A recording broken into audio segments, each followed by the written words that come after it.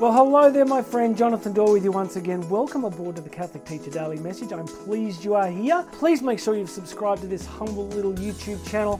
Hit the subscribe buttons here.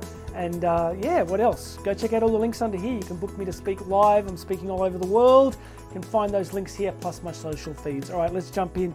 Today I want to ask you an interesting question. Can you imagine what it would be like if Christ, Jesus himself, showed up at your school and started to teach in your classroom? It's an interesting thought experiment, right? Like, imagine what he would be like. How would he deal with the difficult students? How would he actually teach? What would it be like if Jesus himself turned up in your class?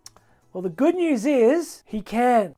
But to do that, I'm going to introduce a little quote from St. Augustine. You ready? Listen carefully. The person who imitates Christ become, as far as they are permitted, the same as Christ whom they imitate. You see where I'm going with this? This is St. Augustine. He's a doctor of the church. I am allowed to stand on the firm rock that is his interpretation of Scripture and of the Christian life. Augustine is saying very clearly here that the degree to which we seek to imitate Christ, we become like Christ. So if we try to imitate him and become like him, then in a sense, Christ is teaching already in your classrooms. The only question is the degree to which he is present. So you could have one teacher, this is no way judging people, but you could have one teacher who doesn't really practice their faith very much, doesn't read their scriptures very much, doesn't really know the mind of Christ, the life of Christ particularly well. They might be generally people of goodwill. They're not inimical to the faith. They're not anti the faith, but they're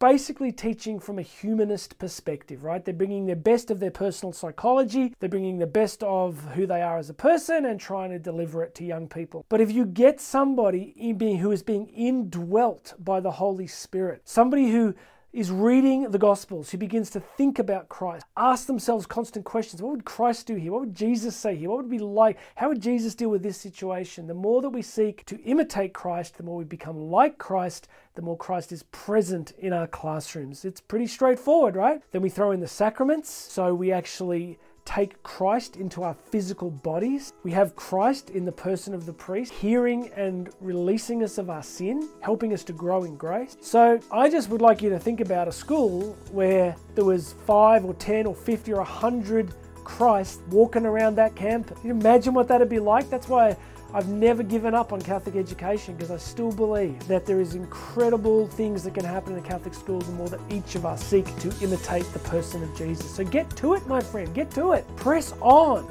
find him in the Gospels, find him at the holy sacrifice of the Mass, find him in the sacraments. He is there. He's ready to meet you there and to enter more deeply into life with you. So that's it. Christ is coming to your classroom. How good is that? My name is Jonathan Doyle. This has been the Catholic Teacher Daily Message. Please make sure you've subscribed. Go and check out all the links. You and I are going to talk again very soon.